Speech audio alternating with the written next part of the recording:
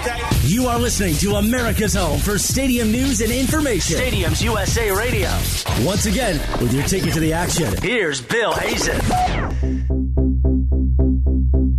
When you've done something for over 30 years, you get to be pretty good at it. That's certainly the case with Rick Fuson, president of Pacers Sports and Entertainment. He oversees operations of one of the most magnificent arenas in the country, the Bankers Life Fieldhouse in Indianapolis. How much did this year's Super Bowl benefit the host city, Houston? We'll dig into the answer with Holy Cross sports economist Victor Matheson. Are the New York Islanders ready to skate northward to Hartford? What's all the talk about? We'll get the answer from SB Nation's Dan Saraceni.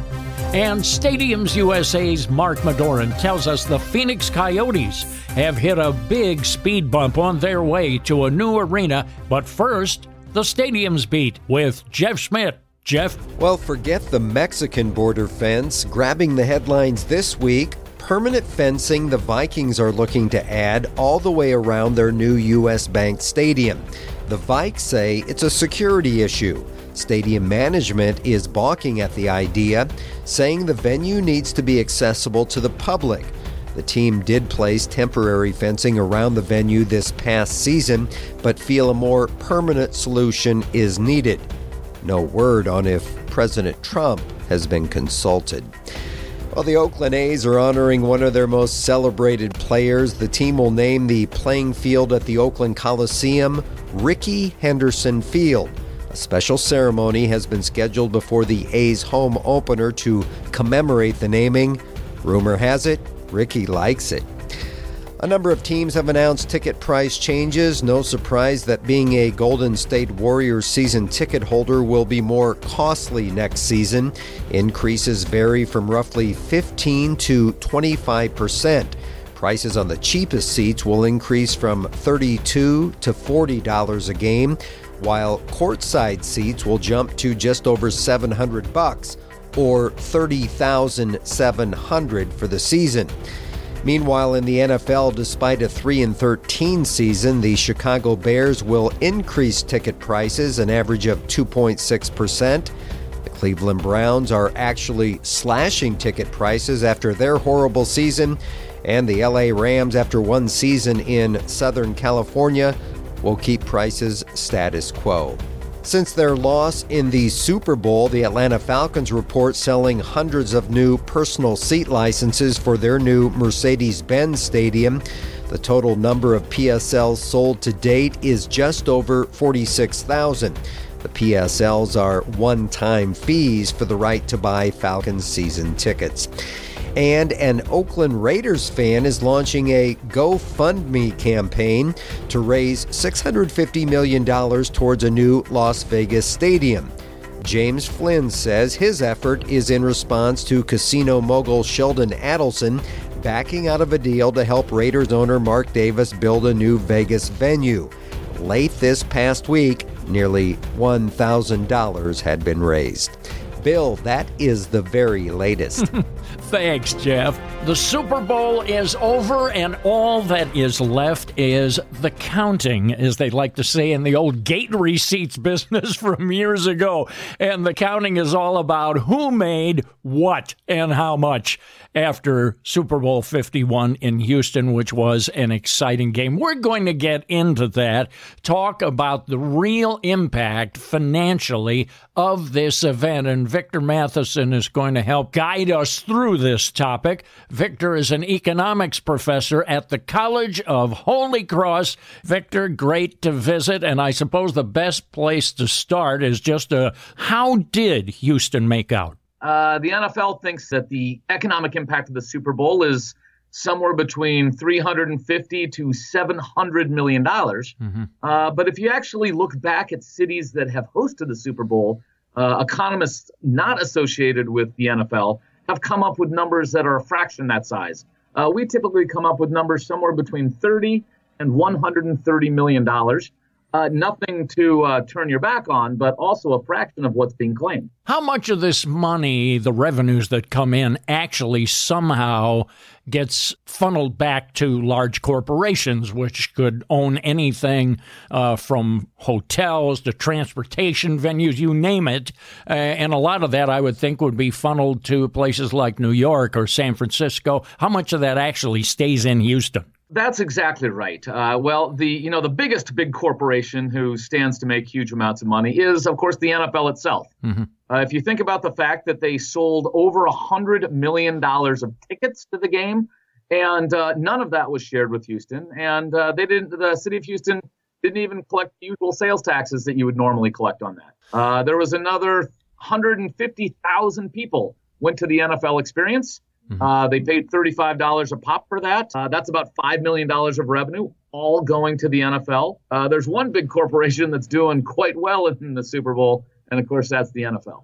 Victor, here's something that's probably a little harder to get a handle on, and that is the value of the actual beauty shots, if you will, of Houston. And something like this does generate a lot of beauty shots of the city, where the city is favorably perceived, of course. How do you go about putting a number on that? So there's no doubt that there are some intangible benefits associated with the Super Bowl. Obviously, Houston gets to be the center of attention for an entire weekend. That being said, there's a real question about how long any of that attention lasts. I think we'll look back in a year or two, and I think a lot of people will remember this Super Bowl. They'll remember that Brady and the Patriots came back from the biggest deficit in Super Bowl history, a really improbable win, the first overtime game. But we're not going to remember that this game took place in Houston. Can you speak to what it takes to actually bid, and just how much does a city have to sell or give away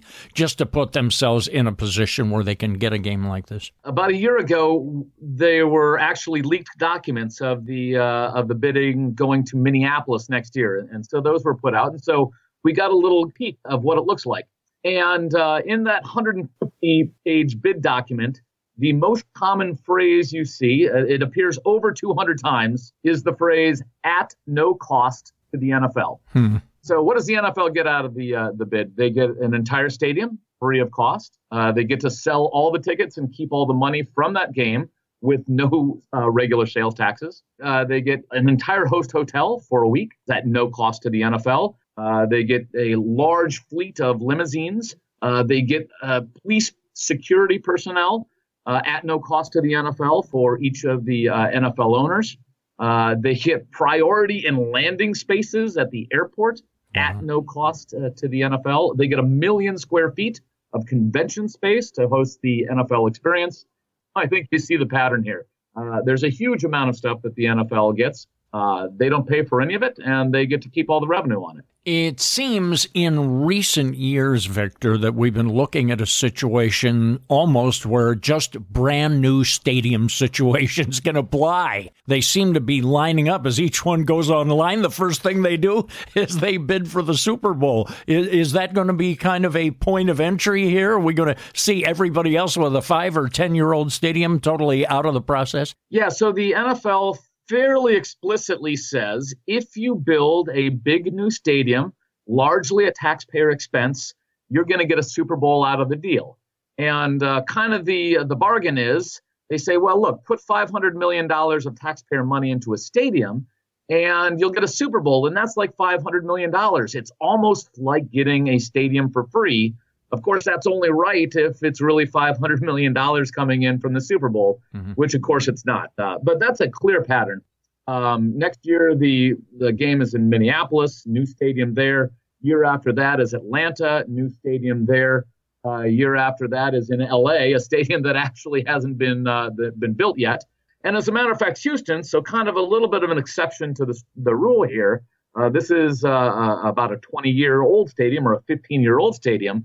But most of the observers think that Houston got this game very specifically to punish Miami, who wouldn't build a new stadium for the NFL team there. Victor, we want to thank you for the visit. I know you study this and you're looking at the hard dollar, so it's good to take a real good look and see what we are actually looking at. Civic pride and hard dollars sometimes are very, very different. Victor, we thank you for the visit.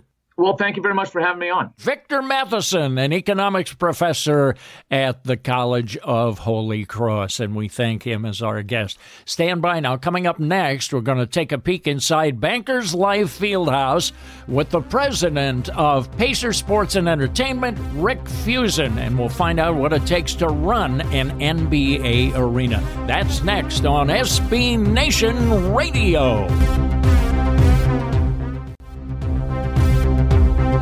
How would you like to get all of your favorite NBA teams' merchandise delivered straight to your doorstep? Check out fanessentials.net. All you do is pick your favorite sports team, and every month you get your team's gear shipped right to your door. They find the sports gear so you don't have to. Each fan box comes packed full with amazing gear. It makes a great gift idea for any sports fan. Prices start at just $34.99. Visit fanessentials.net and use promo code STADIUM and check out for 30% off your first month. Visit fanessentials.net to get all of the essentials you need. I will not soon forget the first time that I saw what we now know as the Bankers Life Arena. It was a tall order when they designed this building because it was a building that replaced a wonderful basketball arena in Market Square Arena in Indianapolis. This is the new home court for the Pacers, and it has received multiple awards. It's our pleasure to visit about this building with a guy who goes to work there every day, Rick Fuson, the president of Pacers Sports and Entertainment. Rick, it's wonderful to see you. Thanks. I really appreciate the opportunity to be with you. It's great to be around these great buildings. I've had the opportunity to run both Market Square Arena and Conseco Fieldhouse when it opened, and now Bankers Life Fieldhouse. So it's a great opportunity. We're in our 18th season. Think about that in Bankers Life Fieldhouse. And so we've seen a lot of things come and go and some change, but this building's got great bones. I remember when they built it, even though the projection system wasn't complete, it was built in anticipation of full HD, even when we didn't have it. That shows you what the thinking was, what an amazing building it was. Yeah, there's no question about it. We had a lot of people. I'm in my 33rd season with the Pacers, and we've got people who've been there 40 years. We've worked together for a long time, both from the basketball side, the operational side. So when we were designing Conseco Fieldhouse, when it opened in 1999, we thought about the future, and we thought about how we could do things where you wouldn't have to maybe rebuild a whole building like we did when we went from Market Square Arena to Conseco Fieldhouse. But we made it with great bones. We had a good backbone, good fiber, good different things like that, so we could just change things as we go forward rather than have to rebuild something totally. Why is this building so special? Because it does have a basketball signature, which is truly unique to this building. It has not been replicated anywhere else. No, it was really the first basketball facility in the NBA to have a retro feel, like Camden Yards did in baseball. But this has a retro feel. So we said for years it's a high-touch building rather than a high-tech building. But we were always prepared for high-tech along with the high-touch. It's a little bit museum, and at the same time it has a very, very tight basketball setting. Market Square Arena was a hockey rink in the middle, but it had very steep decks. So it was a very loud building. This building has 3 different decks in it, so it have all the amenities of today's current kind of buildings. It has the barrel roof that mimics certainly Hinkle Fieldhouse and other Quonset hut buildings around the state of Indiana and other places where they play basketball. So it has a charm, it has a history, it has a great feel to it, but it's a basketball building first, but we can still do all the events. We do over 200 events there each year. We have college basketball and high school basketball and the circus and concerts and on and on and on. We've had a world swimming championship there. You're only limited by your imagination. So it is the field house is in fact a multi-purpose building, but it's basketball first. This building has had to compete, as all buildings do, for various assignments, not just the NBA, but say, for example, the Big Ten has used it extensively extensively, and that's tough competition. You're competing against some of the best buildings around. I would have to think that speaks very highly to the high regard generally for this very, very unusual building. Yeah, I don't think there's any doubt about that. We've been around a long time in Sports Corp and with the Visit Indy group that we're working on trying to get the All-Star game, the NBA All-Star game back. So we're all working all the time together, both the private and the public parts of our city. We've done a very good job over the last 40 years in terms of going together, trying to get things. Certainly we've had success with World Basketball and NCAA events and the Big Ten. We had to go bid for that, and so we're competing for that with Chicago, with the United Center, and now with the Washington Building, and with the Brooklyns, and with Madison Square Garden, etc. But Indianapolis and Indiana, we are the hotbed of basketball and continue to be the hotbed of basketball. And in Indianapolis, downtown Indianapolis, in my humble opinion, is the best downtown of any place in the country. The hockey building in St. Paul had that same type of approach, even outside of the sport. That really speaks to it in my mind. Yeah, I agree with that. And even the building in Columbus, Ohio, they came over, and there's been all kind of people look at the thing. We just had the owner of the Sacramento Kings in to visit as well when the Kings were playing there, and they just opened a new building, and a great building. I saw it myself, but he was in awe about some of the things that he would see in our building yet 18 years later. You're getting down the road. This building is approaching 20 years of age. I can't believe that. How do you actually improve a building that is that good to begin with? Well, we're doing that now. I think you can always improve. There's no question about it. I don't think you ever want to stand still, sit still. This year, we made some major changes in terms of our club downstairs. It was the courtside clubs now become the light-bound courtside club, and it's a totally different view. And it's a more open. It's a little more hip. It's got a better feel to it. It's not, 18 years ago when we opened up, it was a little heavier wood because that's how we designed it. We opened it up a little bit and make it better feel for those folks who go in there. We also took some suites out in the south end of the bowl and made it into the Cells group loft, which is all-inclusive. We have theater boxes and loge seats, and so we're trying to find different ways for different segments of our community to buy different things. We have suites. We have the Legends, which is all-inclusive. Now we have the Cells group loft, which is a different kind of inclusive, and then now we have the Lightbound Courtside Club, which is a great entertainment space. So we have different things for different people, and you got to keep going forward. We've redone our concession stands. Next year we'll put LED lights in. We're looking at all kind of different things. We've improved some seating decks. So we're looking at put a new scoreboard in. Simon allowed us to put a new big scoreboard in, which is full HD about 4 years ago, and it's big board, and you can't miss it. It's like being at home in front of your television. So there's no reason for you not to come and enjoy the game and also feel like you're watching on television. So you make little tweaks to it. Now, as we go forward, I think there'll be other major things that we'll need to do to the building in terms of making it, continuing to update it. Obviously, as we get new generations coming to the game of basketball, they're looking for different things. So we're going to have to make sure that we watch that and make sure that at the right time that the building gets revamped as we go into the future. Rick, we want to wish you well. Congratulations. I have a feeling you are a dynamo when you step in front of people and talk about this. I think people pay close attention, and that speaks very well to your prowess as an executive. We all know how important the sales aspect of this is. You make an awfully good case, and I know your dad would be particularly proud of you. He was quite a wordsmith, and it looks like it's rubbed off really well. Yeah, thanks so much. We enjoy being with you, and we love the sport of basketball. We love our city, and we look forward to inviting everybody to come and visit if you haven't, and come back if you have. All right, very good. Rick Fuson, our guest. He is the president of Pacers Sports and Entertainment. Bill Hazen saying stick around. We have more coming up on SB Nation Radio. How would you like to get all of your favorite NBA teams' merchandise delivered straight to your doorstep? Check out fanessentials.net. All you do is pick your favorite sports team, and every month you get your team's gear shipped right to your door. They find the sports gear so you don't have to. Each fan box comes packed full with amazing gear.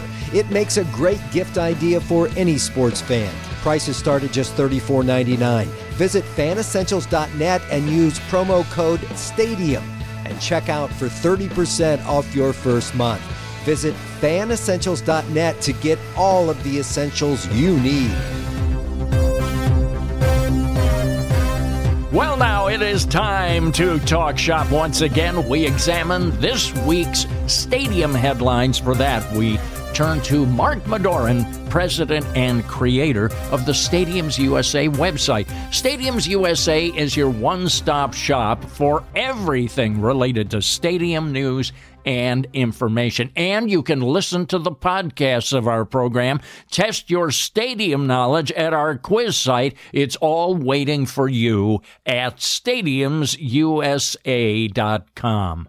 All right, Mark, let's go over some of the stuff they're going to see when they drop by that website. And it's back to the drawing board in Phoenix for the NHL's Coyotes. A very interesting story here. You know, they've been looking for a new venue. Supposedly, they were going to partner with Arizona State, and suddenly the curtain came crashing down. What happened? The Coyotes do business in a very unusual way. Over the past year, they've been negotiating with Arizona State University to build an arena in Tempe. But before the university agreed to anything, the Coyotes announced that they had an arena partnership.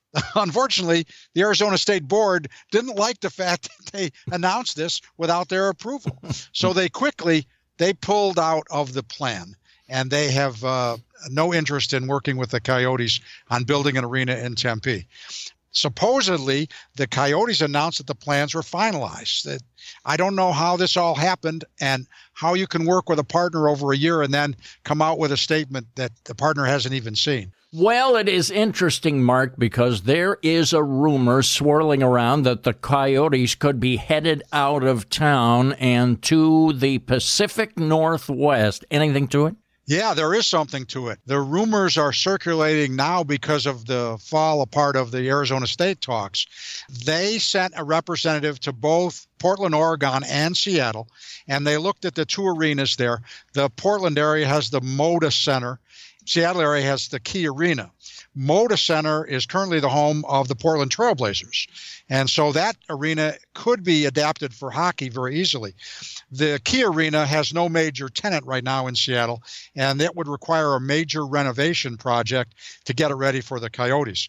Coyote management has denied being involved in any type of search, but we know privately that they did have officials on a stadium tour of both of those facilities very recently, and they've been involved with plans of the Key Arena as far as renovation. They've been looking in on those plans. So something that's probably very realistic at this point. We think they've burned enough bridges in Phoenix that the Northwest is probably going to be their next home. But the Coyotes have another problem, and that's on the ice. They're not very good. Yeah. They're currently in 7th place in the Pacific Division, and they won't make the playoffs at that rate.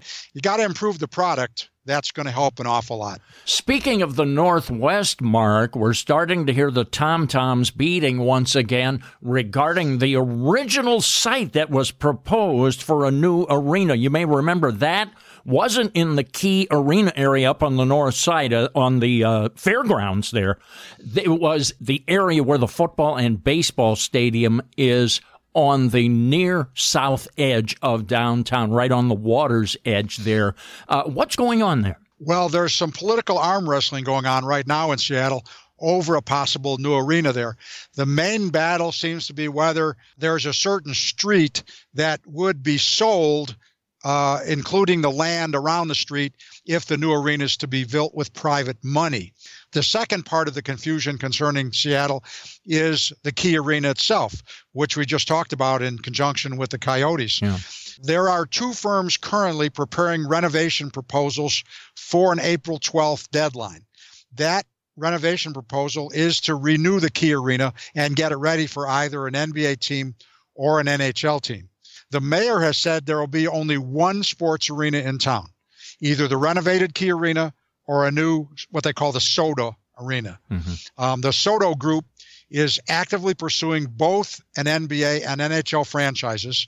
they're not going to probably find an NBA franchise available, but there are a couple NHL franchises that are possible relocation candidates, along with the Coyotes that are the most obvious ones. So we'll have to see what's going on in Seattle, but there is talk of a new arena, and it would be in a different part of town, but something totally different than Key Arena. So we'll have to see how that all plays out. All right. Are you ready to roll back the clock? I am ready. There's some interesting things on the calendar this week. 1937, Cleveland is granted an NFL franchise called the Rams. The Rams will begin play the following season at Old Muni Stadium. Remember the mistake by the lake? Yeah, I sure do. They would also play at Cleveland's Shaw Stadium and at League Park before moving to Los Angeles in 1946. In 1961, the Chargers, after just one season in Los Angeles, announced they'll move to San Diego. In their first 6 seasons in San Diego, they'd play at 32,000-seat Balboa Stadium before moving into what we now know as Qualcomm Stadium.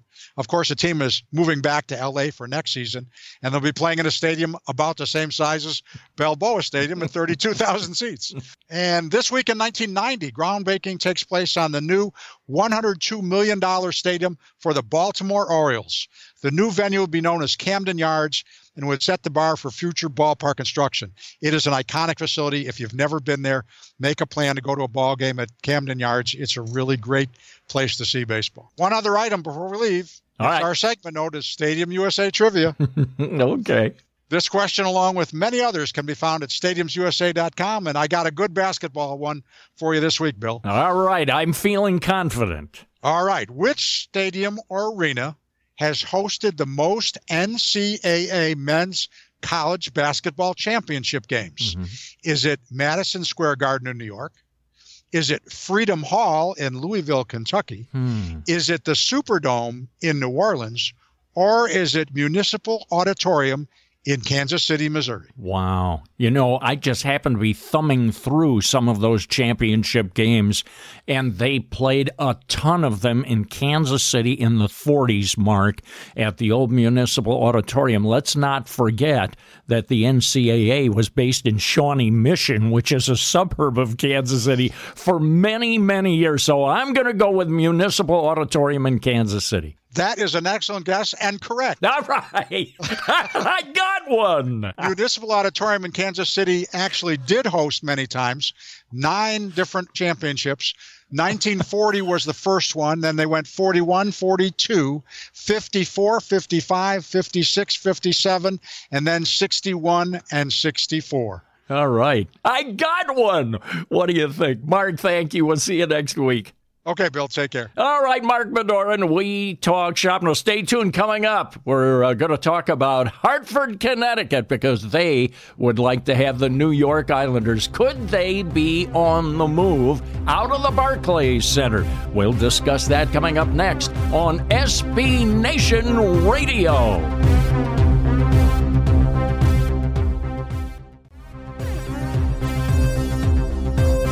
I have a new name I want you to try on for size. How about this one? The Hartford Islanders? Could that happen? The governor of Connecticut has sent a letter to the Islanders inviting the team to play at Hartford's XL Center, but the Isles aren't moving just yet. They're still in Brooklyn at the Barclays Center, but things don't seem to be getting along very well there. And we've talked about this before. We're going to go back and visit once again with Dan Saraceni of Lighthouse Hockey, the Islanders SB Nation website. Dan, it looks like things are getting curiouser and curiouser here. What are we looking at here? Well, you're definitely right. They are getting curiouser and curiouser. Before the Hartford thing broke, and we'll get to that in a second, about a week before the governor of Connecticut sent that letter that you just talked about, a report came out in Bloomberg News that it had a very provocative headline that Barclays Center is going to dump the Islanders. But really, if you read the story, what it is that Barclays Center had a meeting or some sort of financial discussion, and their projections showed that the arena would make more money without the Islanders as a tenant than they would with the Islanders as a tenant. And of course, they have this strange contract with the Islanders where they pay them money to play there. They collect all the revenue during the year, and then they pay the Islanders a set amount at the end of the year, which is a great deal for the Islanders, but obviously not so great for Barclays Center. So the assumption based on that report was that when the sides could come to this opt-out agreement, which they'll have to address next January, that Barclays Center would opt out because, again, it doesn't make financial sense for them.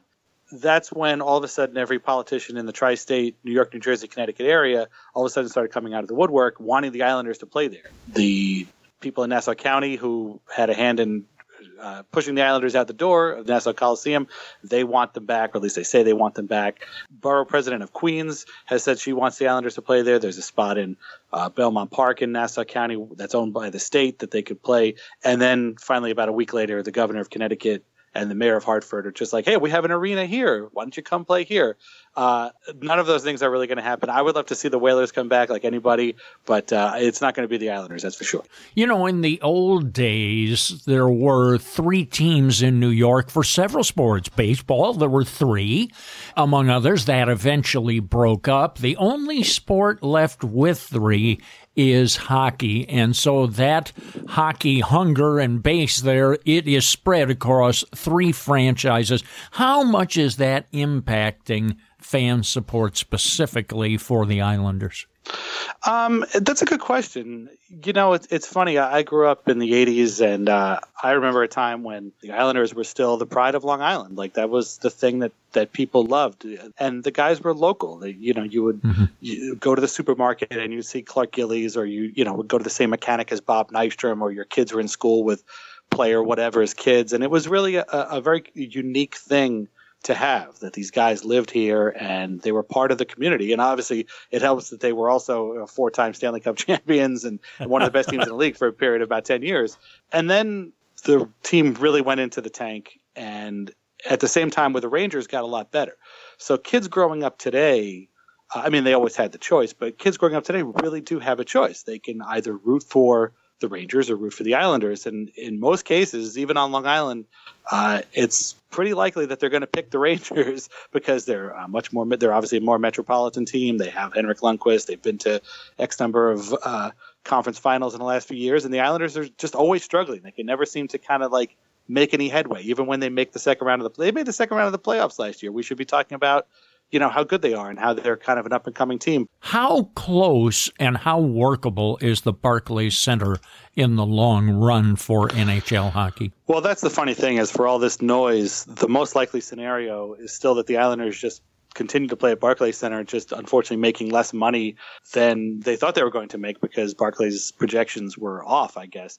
That's part of the problem, though, too, is that the arena really needs some serious help. And the biggest part it needs help in is on the ice. The ice conditions are not good. There was just a report on Sportsnet that the NHL is asking players in all arenas to fill out a questionnaire after they leave a game about the ice, whether it was soft, whether it was hard, it was fast, slow, watery, whatever. And this is for all. It isn't just a Barclays Center thing. I'm actually very surprised and happy to hear them say this isn't just a Barclays Center thing. This happens everywhere. But it is a serious problem at Barclays Center, and the players, the Islanders have complained about it. They've done the best they could, but the piping, like you said, it wasn't built for NHL hockey, and the piping that they use underneath the ice is not made with the right materials to keep it cold enough. It's a problem when it's warm outside. The other stuff that's problems, the sight lines really aren't that great. There's, some issues with getting to the arena with the Long Island Railroad. I work in New York, so I take the subway there, and it's a piece of cake. It's way easier to get to than Nassau Coliseum was. Some of the issues I think people could live without, but once that ice issue became a serious, serious problem, that was almost, I don't want to say the nail in the coffin, but that's the real serious thing that they need to fix, because some people have called it dangerous. If they can fix it, it's going to be expensive. It's going to take a long time, and it's going to require Barclays Center to tell some, musical acts or circuses or wrestling to, not play at the building for a certain amount of time. and that's going to hurt their bottom line too. So they're probably not going to be very willing to do that, which again is going to hurt, their case and the Islanders' case in making a new agreement with them. Well, Dan, we'll certainly check it out through Lighthouse Hockey, the Islanders' SB Nation website, and I know you'll keep us informed very definitely. Fascinating discussion, just like the last one, which was very interesting. We had a lot of fun. Dan, I want to thank you for taking time to be with us. Thank you, Bill. Anytime. Let me know. Dan Saraceni of the Lighthouse Hockey blog, part of SB Nation. Bill Hazen saying we hope you enjoyed us. Come on back. Be with us next week for Stadiums USA right here on SB Nation Radio.